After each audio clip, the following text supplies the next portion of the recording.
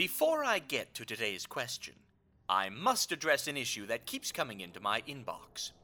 Anything to do with the word monarch. I continue to receive messages referring to it, demanding to know what significance it holds and why it recurred in the riddling process. The answer is none, and it did not. The first riddle was a clock with monarch butterfly wings. It was obviously pointing to the Clock King. That one was supposed to be easy. But it was the bright notion of you out there that this referred to the Monarch Theater where Bruce Wayne's parents were murdered. So I ask you, what the devil does that have to do with me? Next to which, the clue said find me, not go there. Remember what I said about bending the facts to fit your own narrative? Also, I know about the Monarch Card Playing Company, but if you have a memory longer than 5 minutes, you will recall that this was not my riddle. The Monarch Red Herring was your own creation. I request that you keep your inadequacies to yourself, for it has nothing to do with me. Now, Anonymous asks, how would you kill Superman?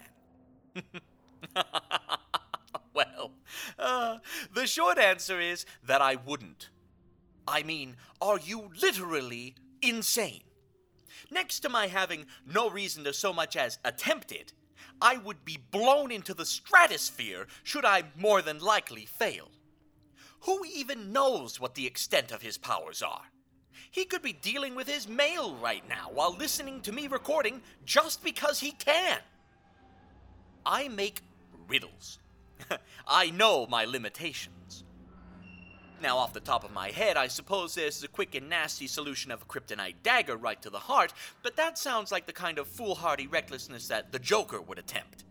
I doubt even he would consider going after Superman again, since he prefers to play with Batman like a kitten menacing a capybara. Permit me to elucidate further. There is a class of hero in Gotham, and another class of hero in Metropolis. The Bat sits at the top of the hero pile here, and Superman dominates the heroes of Metropolis. There's a reason that rogues like myself stay here in Gotham.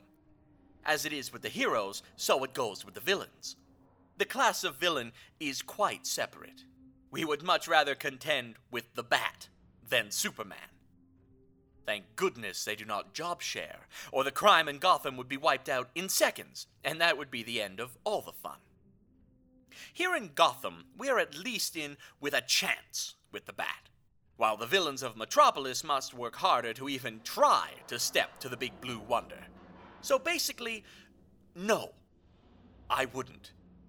That does not mean that I had not devised several hypothetical options to do it while I was talking, but I'm not telling you what they could be.